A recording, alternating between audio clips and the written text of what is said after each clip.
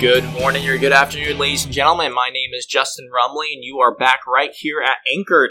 I'm excited for today's episode. We have Michaela Palm back for one final epic edition of our series where we've walked with Michaela through, I think now this is our fourth episode, through her story as she majors in geology and is interested in paleontology and a ton of other fun topics like that, where seemingly a lot of secular scientists dominate this field, but we do need Christians involved in these areas. So I'm excited that Michaela will get to do that. She did get to visit Answers in Genesis as well to help mold her and equip her for that, which was fun to hear.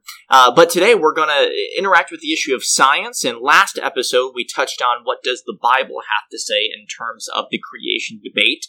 And I think Michaela did a good job of presenting the biblical case for young earth creationism, not just in a persuasive way, but I think a very compelling way, and gave us all a lot to think about and even equipped us to have those conversations with our fellow Christians about viewing special revelation in a consistent way that honors the Lord the way we should.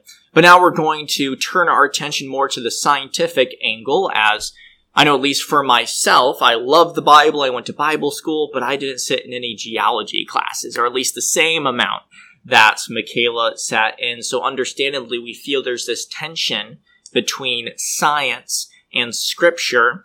And I think, unfortunately, a lot of Christians think we're in this situation where do we choose the Bible or do we choose science? And now, Michaela, I know you have a little bit of a different understanding of that, and that maybe there isn't as much tension as we perceive between the two. But I want us to start walking kind of all of us through here. What exactly do we mean by evolution? You brought up terms like historical and observational science last conversation. Let's start by defining what we mean, and then we'll talk about why we can be confident that the Bible's correct in terms of origins.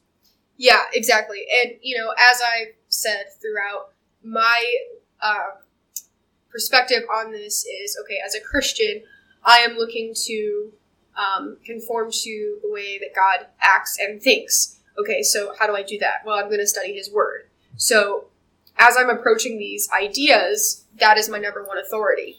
So to me, it's no question, yes, I agree that the Bible and nature do agree, and they tell the same story.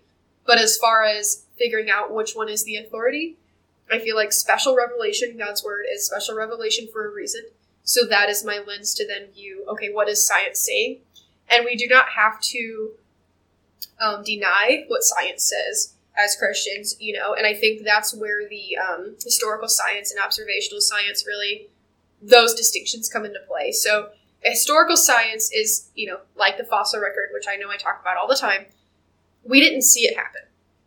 We find fossils today, but we don't actively observe fossils being formed a lot, if at all, at this point. So there's a lot of, it's kind of like going to a crime scene and seeing the scene itself. Unless you were a witness to the crime, you didn't see the crime happen. So there's a lot of inferencing, okay, why is this footprint here? Why is that window broken? There's those things that we see and then we're trying to explain. And so when you're looking at something and trying to explain it, you have a worldview. In a worldview, you have these presuppositions, these core values that you carry with you as you view the world. That's why it's called a worldview. So, in interpreting historical science, everybody comes to the table with a worldview and presuppositions. That's just how it is. With observational science, that's more of a physics or a math or even chemistry kind of mindset. We have measurable, repeatable things that, like the laws of gravity and things like that. Those are things that you don't necessarily need a worldview to understand them. But when you have things more along the lines of geology and sometimes biology, kinds of things where, yes, we can observe different animals and things like that, but when we're trying to explain where they came from, we didn't see them just appear. So how do we answer that question? And so I think that's why I think worldview is such an important thing to talk about, because in your worldview, you have presuppositions. Everybody has them. I'm not trying to make this a philosophical issue, but I think it's important to recognize in a historical science, which geology and paleontology are both, can be. I mean, there are parts of, we know how fossils are formed. We know how rocks form. There's a rock cycle. The earth has different cycles that are measurable. We see those things. But there are also historical pieces to them, because through these sciences, we're explaining how did the world come to be. So how do you look at that? Well, that's going to determine how you see other things too. So I think that's just something to point out and be aware of as you work through these kinds of issues, for sure. Well, and that's huge, because this conversation isn't as simple as believe the science, right? Or what does science say? Because when I hear the word science, I think of, like, talk about kind of that empirical, you can repeat it, you can observe it, you can touch it, like gravity, right? We can throw a ball, see it fall, boom, so gravity must be true. You'd be foolish to deny gravity. Yeah. But you're making a distinction, a good one, that says, well, wait a second, when we talk about evolution, we're talking about historical science. So, like that crime scene, right? People didn't see how that window was broken. So we have to look at the evidence and try to interpret things to picture and piece together what happened here, since no one observed it. And frankly, we can't observe things that claim to have happened millions of years ago, right? So now, Michaela, and we'll get into more like what does evolution mean, because some might say, well, we do observe evolution, right? We see that there's different, types of dogs. We see that there's human beings that look different and sound different. Isn't that evolution? That's a very interesting thing, because I think sometimes as Christians, when we read how God created us and the world around us, we see him say, or in the scriptures it says, land animals were created according to their kinds. Okay, well, what is a kind? And there's actually Christians who have chosen to focus on that study, and that's called baraminology. So you're studying over the words, and studying what does a kind mean. Yeah. Because that can be sometimes, well, if a kind is a species, God created species according to species. Well, that's different than saying, okay, God created the family of dogs, Canidae, according to the family. So the family kind of classification is actually 2 steps above species. So, like, a Siamese cat and, like, a calico cat are 2 different kinds of species, but they're both cats. Okay. And that's an important distinction, because in evolution, sometimes evolution is used to describe species to species change. Like, we can specially breed dogs to have certain characteristics, but they're still dogs. And that's important to recognize, because what evolution wants to say is we have species turning into more species, and eventually that will lead to a different animal. But a lot of the time, what we don't realize is when we are developing different kinds of species and different kinds of things, they're actually losing genetic information. They're not gaining genetic information. And to create a new thing out of something else, so like we're never going to see a dog be genetically bred enough to become a cat. Yeah. That's just not going to happen. Sure. Because you would need to gain certain features, because cats are very different than dogs. That's why there's cat people and dog people. So true. So you would need to gain certain information for a dog to become a cat. But as we've observed, like, one of the examples that Answers in Genesis uses a lot to explain this is we have dogs. So, like, in the flood, okay, Noah took 2 kinds of every animal onto the ark. And a lot of people think, logistically, well, what is a kind? Because how many kinds of animals do you need on the ark, right? Well, if it's representatives from each family, so we have dog representatives, we have cat representatives, that's a lot less animals. Yeah. But how are those chosen? Because we see hundreds of dogs and hundreds of cats today, right?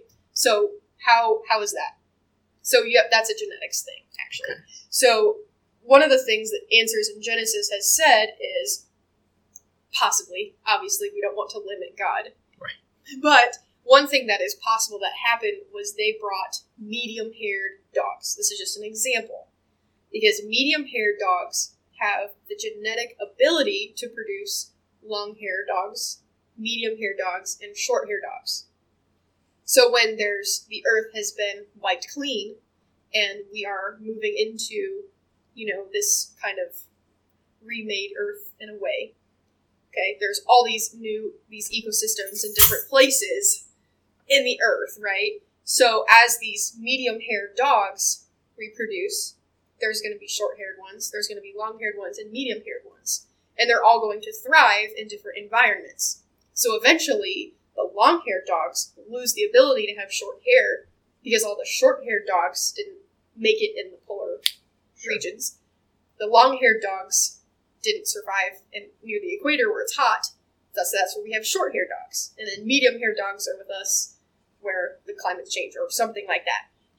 So it's not that the long-haired dogs gain the ability to become long-haired. They had the ability as short-haired dogs, but lost the ability to have short hair. Okay. So I hope that makes enough sense. Yeah.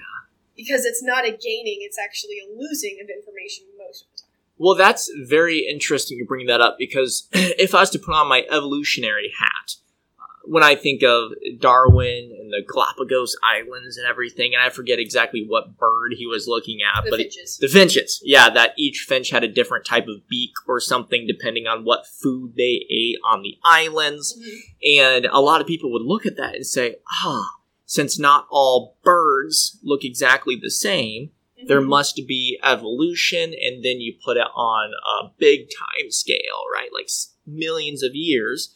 That then all those small changes could turn into different kinds, not just different species, but different kinds of animals. And Michaela, I love how you're pointing out that isn't necessarily as compelling as it first seems, because Scripture has a category for kinds of animals. Christians recognize in Scripture that we should expect different adaptations in different species mm-hmm. within kinds, if I'm using those words correctly. Mm-hmm. And that is observational, and that is true. Yes. And it's another leap of faith to then say, well, because there can be different species of a kind, that then kinds can change into a different kind of animal. And maybe I'm getting lost over my words here a little bit. But the leap from microevolution or small changes within a kind is categorically different than macroevolution, as I've heard it's called, which is a change of kinds, right, to a completely different animal. Right. And so maybe walk us through that a little bit, and then we'll maybe transition to some of your criticisms of evolution, especially in terms of the lens we interpret things along those lines. Right. So I think, that's why, this is just the kind word dilemma, the word kind. This is the dilemma, because it's like, what is a kind, and so that's something to keep in mind. So that's why I like to use examples of animals. So, microevolution would be the representative of cats on the ark turning into, like a calico cat versus a Siamese cat. Okay, that's microevolution. It's still a cat. All right, so then macroevolution claims that if a cat changes enough times, it could happen to be a dog. Sure. That's the important distinction, I think, to just be familiar with. And it's a lot of times, I think what's interesting is evolutionists assume that we think as Christians, as creationists, God created the animals, that's how they've always been. Sure. But if you talk to scientists who are Christians, they will tell you, no, we believe in adaptation, or sometimes called microevolution, and natural selection in and of itself is not a bad thing. So natural selection is the name for the concept that describes why certain characteristics are better than others depending on the environment. So back to the dog hair example. So the environment, so like the long-haired dogs are obviously going to do better in a place where it's colder. That's natural selection, because the medium-haired dogs that left the ark have the genetic capability to be short hair, medium hair, or long hair. But what chooses if they're long hair, medium hair, or short hair. Yeah. They're going to be born with different genetic combinations. That's just how genetics works. So what's going to determine what characteristic is more preferable, or how are the animals going to better survive? That's natural selection. That's just an example of it. That's how I best understand it, and I think that that's reasonable. Sure. But when you tag natural selection to say, okay, natural selection can turn one species into another, I don't think that that's the case. I think natural selection is just another way to describe how animals adapt to their environment. Sure. If that makes sense. That was actually very helpful. Okay. And I think to briefly summarize, change within a kind is observational, and it's adaptation, microevolution, it's biblical, everyone recognizes it. Macroevolution, or change of kinds over time, is historical science, where we can't observe it. So there's a leap there, a worldview leap, that I think we'll get into. And that's where the point of disagreement comes. So, Michaela, we're already at 16 minutes here, so let's change our direction here to maybe the idea of, very briefly, I think everyone knows a lot of at least secular scientists find macroevolution a compelling narrative or worldview explanation for the fossil record, for the evidence. Maybe briefly speak to that, and then turn your attention to why do so many Christian scientists disagree with their conclusions, and just what is some of the mental and intellectual conclusions and exercises you go through that would lead you maybe to disagree with secular science. Okay, so with macroevolution, a lot of times when it's taught, like when I learned it in my geology class, we had to work through a section of geologic time, is what it's called. That is the time scale. That's where the millions of years come from. That's where the fossil record, it's often interpreted that way. And I've heard it described sometimes that the geologic record only exists in a textbook. You're not going to go to a place in the earth where all of the rocks are perfectly lined up enough to where you can see all the fossils that are contained everywhere. That's just, it's an idealistic thing. It looks pretty on paper. I think it looks nice. Yeah. And there are pieces of the rock record all over the place. And so what the geologic timescale is the compilation of the different rock layers that exist on the earth and what exists in them as far as fossils are concerned. That's what the geologic time scale is.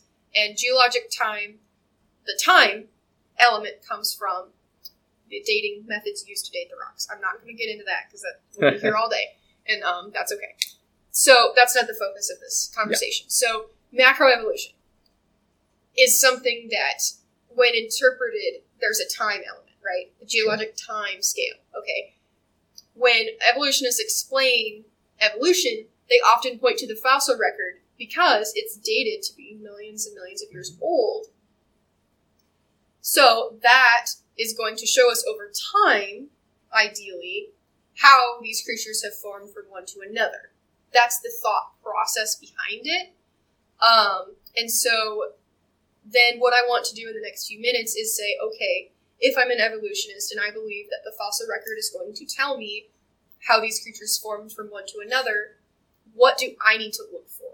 What am I as an evolutionist going to say? Oh, there's evidence of evolution. So that's kind of where I'm going to take this. I do not agree with evolution. This is an exercise. Yeah. So what should I find in the fossil record? Well, the first thing to think through for me logically is I'm going to see, this is just an example of dogs turning into cats. Okay. So if a dog is going to turn into a fully functional cat, I need to see a transition somewhere. I'm not saying there are dog and cat transition fossils, and I'm not saying that. I will go to an actual example once I finish explaining the concept. So, like I've said before, in the fossil record, we have seemingly simple things on the bottom to more complex on the top. And so there are certain components that need to evolve to become more complex, right? Simple to complex, and addition of information. That's what we need to see. And so as I look through, I should be seeing lots of simple organisms evolving into complex organisms. Therefore, I should be seeing, as an evolutionist, transitionary forms that go from one step to the next step. And just the nature of the fossil record, what it is, there's erosion that comes into play. Not every single animal that has lived has been fossilized, so it's incomplete. That's just something we need to work with. As scientists, that's a fact. However, as a Christian, I do not feel like the incomplete nature of the fossil record is going to eliminate all the transition forms. Like, my point is there should be more transition forms in the record than what's there. There are a few controversial specimens that exist out there, but there shouldn't be the only ones there. Right. And now I don't mean to jump in here, Michaela, but you're piquing my mind here, because I love your approach to this, because you're trying to be objective. Mm-hmm. Right? You're saying, if I put on, since it's historical science, since no one's there to observe it, we have to have some lens, some presupposition, some worldview to piece together this evidence to come to a conclusion. And you're saying, well, if I put on my atheistic evolutionary hat, what would I expect to see, right, in this record? Yep. And you're saying it's very reasonable that within small changes over long periods of time, you should expect to find transition fossils. Yep. Your example, from a dog to a cat, I know you'll actually bring up an example where you'll be able to show with clarity how interpretation comes into all of this. Mm-hmm. But, the fossil record's incomplete, but we do find, thousands, if not millions of fossils. Yep. And it's so intriguing that out of those millions of fossils, there are really just a small handful of very controversial, very disagreed upon, quote-unquote, transitional fossils. Right. We should find millions of these things. So that's a glaring, deafening silence in the fossil record. Yes. And one could be naive and just assume, well, due to erosion and all of this, it just happened that it was the transitional fossils that eroded away. But that would be a little bit naive. So I found that very compelling. But I'll let you go back to it. You just piqued my mind, and I had to get that off my chest. No, yeah. And I think it's something to, just as we're hearing evolutionists speak on these things, that's an argument that I hear fairly often is, oh, well, we just don't have the amount of specimens we really need to make this the way that we want it. Like, they'll say, oh, we just don't have enough material to work with. There's not enough there. Is there, though? That's just my personal struggle with it. One thing I think is interesting, when Charles Darwin wrote On the Origin of Species, he either admitted in the actual book, I'm trying to read through it, I have a copy at home, but just I've heard it referenced and quoted a lot, and it was either in his book or in his discussion of his theory later on, he said something that will ultimately prove me wrong is the lack of transitional forms. Wow. Like, he was recognizing this is a huge piece, and granted, he was doing his research in the 1860s, 50s, 70s, whatever. So we're 200 years later, and he had faith in scientists that we would find more transitionary forms. And I think we have. And I think that's just kind of telling to the story. Right. And so as an evolutionist, that is something that if I can find a transitionary form, that's going to help prove this theory that I believe in. So you're actually just using Darwin's criteria himself. This isn't some creationist trying to create a standard that's unachievable or anything. Right. No, this is the man himself saying, if my theory isn't true, then there won't be transitional fossils. But he fully expected we would eventually find them. Yep. And 200 years later, we haven't really made much progress in that area. Yeah, and I think that's just interesting. And I think it's that desperation that can lead to, like this example here that I'm going to share, because I know that we're probably a little bit longer in than we anticipated. So I want to... Sure, we'll do a few more minutes. Go for it. So this example I'm going to share is about whale evolution. It was actually brought to my attention by another student from PCS, and she and I are going to the same institution, and we have very similar majors. She's a biology major, and I'm a geology major. So we take a lot of the same classes as we take just different things. And she brought to my attention something that was taught in her textbook about whale evolution, and they had a diagram, And this particular animal called Pachycetus is just kind of a common name for it. So basically, Pachycetus in the evolutionist worldview is the turning point to where we see amphibians turn into whales. That's kind of where it's placed in the story. And so I actually watched a video on this that Answers in Genesis did, and they talk about, okay, so Pachycetus is said to be a transition from amphibians to whales. Whales are mammals. That's something to keep in mind. So they have mammalian characteristics, not amphibian characteristics.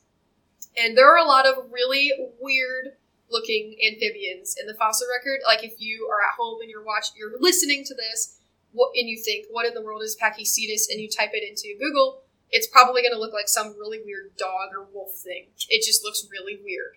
So that's why it's hard to describe. And when the initial discoveries of Pachycetus were found, and I don't remember when it was, but it was a little while ago. They were, what's cool is when scientists discover new pieces of whatever it is, they also have artists that work with them to help put in illustration, okay, this is the cool new animal that this scientist just found. A lot of times, or if the scientists are really gifted, then they'll draw it themselves. So when Pachycetus was discovered, there were these drawings published along with it that depicted it in a certain way, with whether it be the skull or the legs or whatever that may be. But the original discovery of Pachycetus was 3 or 4 different bones in the skull. But this drawing that was made for it was the entire body. Huh. So how scientifically accurate can that be if we're going to say this is a transition? I'm sure they've found more pieces of it since then. Mm-hmm. But if we're going to declare this a transition, I feel like we'd want to nail some of those things down beforehand to make it rock solid. This is from an opposing view. Yeah. But if you're thinking, okay, Charles Darwin has said transition forms are going to be that's the ticket to finding evolution. So if we're coming at it with this desperation of, I know this is out there, it must be true. Oh, look, I found it. You're almost going to self-fulfill your own prophecy. And so I think that's an example of how that happened. And there is a journal called The Nature. It's like a magazine journal for publishing different things like this, finding Pachycetus, finding fossils, things in biology. That's one of the most prestigious, well-known publishers in the scientific community. And this was a publication made in England at the time about Pachycetus. And they said it was more amphibian than it was whale-like. And so if we remember, amphibians are not whales. Whales are not amphibians. So if one of the most prestigious journals, magazines, whatever, in the scientific community is saying Pachycetus, this hypothetical transitionary form, is more amphibian than it is whale-like 30, 40 years ago, why is it still being taught in a textbook like last year? Wow, that blows my mind because, and I remember going to a public high school, seeing pictures in my science textbook of evolution, and it's so easy just to trust the textbook, right? And they show, here's a transitional species, here's a transition fossil, and they, paint out this, color, detailed picture of an animal, and then you find out they, at least to our knowledge in the initial drawings, they took a little creative license and found 3 pieces of probably its skull, and from that they determined what it should look like. And it's like, wow, that's not necessarily an entire fossil of an entire transitional species I would picture based off the picture in my textbook. So it's a little bit disingenuous. But when you have that bias to want to find those things, it makes sense that you'll take a little creative license to ensure you do find those things. And I think, as a scientific community, we want to grow and we want to improve on our research. And so I think for me, the real desperation comes in when someone has declared and has published, hey, this is really not what we think it is or was. And I'm sure we found more Pachycetus, specimens other than just those skull pieces. That was a while ago, so I'm sure there have been more as Pachycetus is more valuable as it's deemed a transitionary form. I think for me the desperation comes in when it's been declared, hey, this is an amphibian, this is not a whale, but we're still teaching it. Yeah. I think for me that's really where it comes through. Sure. Because, we've all made mistakes in initial discoveries, so I want to extend some grace to that, but I think for me that's really where it hits home. Absolutely, and anything of that nature shouldn't be in a textbook that's training young people. I fully agree with that. And now, Michaela, we're already here at 30 minutes, so we're going to have to wrap things up, and I want to very briefly just, because on one hand we talked about how the lens, the worldview, the presupposition will certainly impact the conclusions you come to, since creation scientists and evolutionary scientists are all using the same rocks, the same fossils, the same evidence, just using different presuppositions in order to interpret what happened. And since it is a historical science, it requires interpretation in a presuppositional worldview manner. Last conversation, we chatted about how Scripture seems pretty clear in answering the origins question. So when equipped with the special lens of revelation, or the lens of special revelation, you can then interpret the fossil record in a way that makes much more sense and is more consistent with itself than our atheistic evolutionary counterparts. But I guess I want to end with just, is there anything, and I know we didn't really talk about this before we started to record, so I'm putting you on the spot, but just I'd love to end with just a few maybe observations you've made that have encouraged you that maybe creationism is true.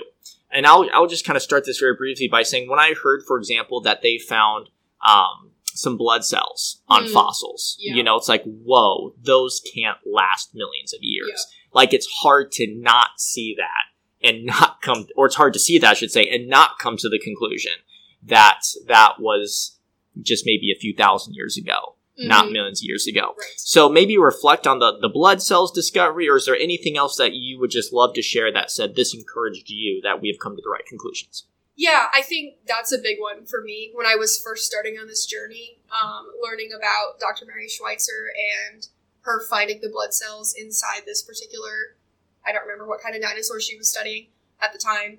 She got a lot of scrutiny for that and a lot of criticism, because I think that really raises a question. And she, to my knowledge, is not a Christian at this time. She was not operating under a Christian organization that I know of.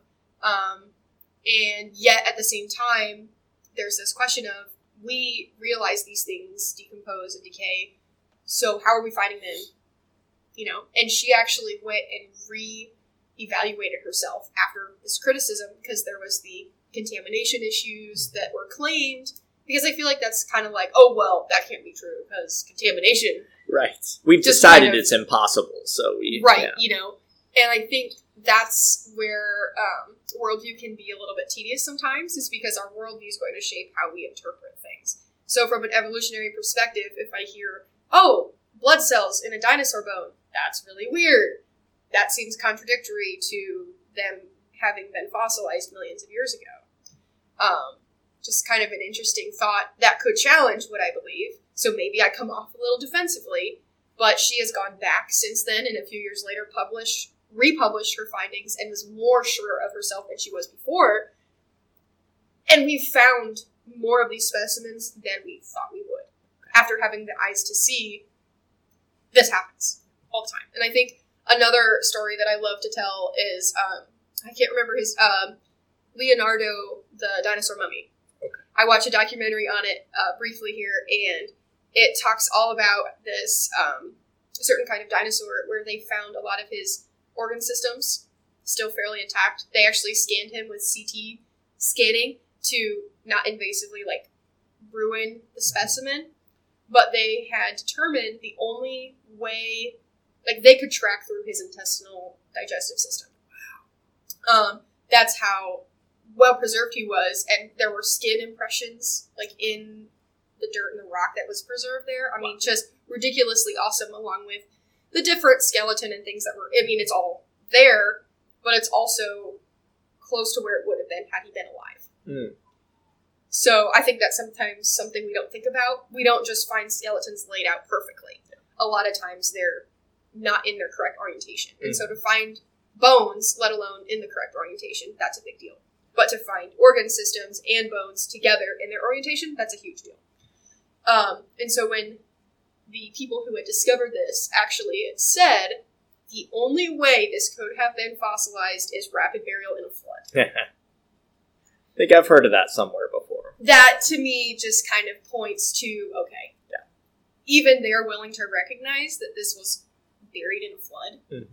And if I could count how many times I've heard someone say, this was buried in a flood, this was rapid burial, this was something, I think it's just little pieces of encouragement along the way that, yes, creationism is true, because how many local isolated events am I going to believe in before I believe in the fact that my God sent a flood to wipe the earth clean? Yeah. So it's just, that's something that I think about. Well, that's an encouragement to me, and I love just kind of looping back as we conclude here. You approach this conversation by saying, well, if I put on my evolutionary assumptions and lens, I would expect to see this.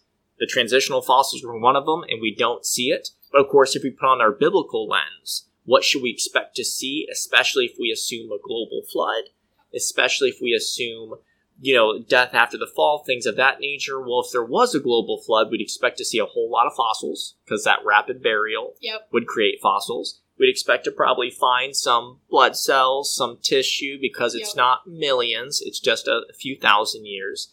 And oddly enough, that's exactly what we find. Not to mention, we'd expect to find simpler organisms at the bottom and more complex at the top. Yeah. So I hope you've been encouraged by this conversation, listener. I know I have, as we've brought Michaela in. And Michaela, I'm so glad you're able to join us for this 4-episode mega series.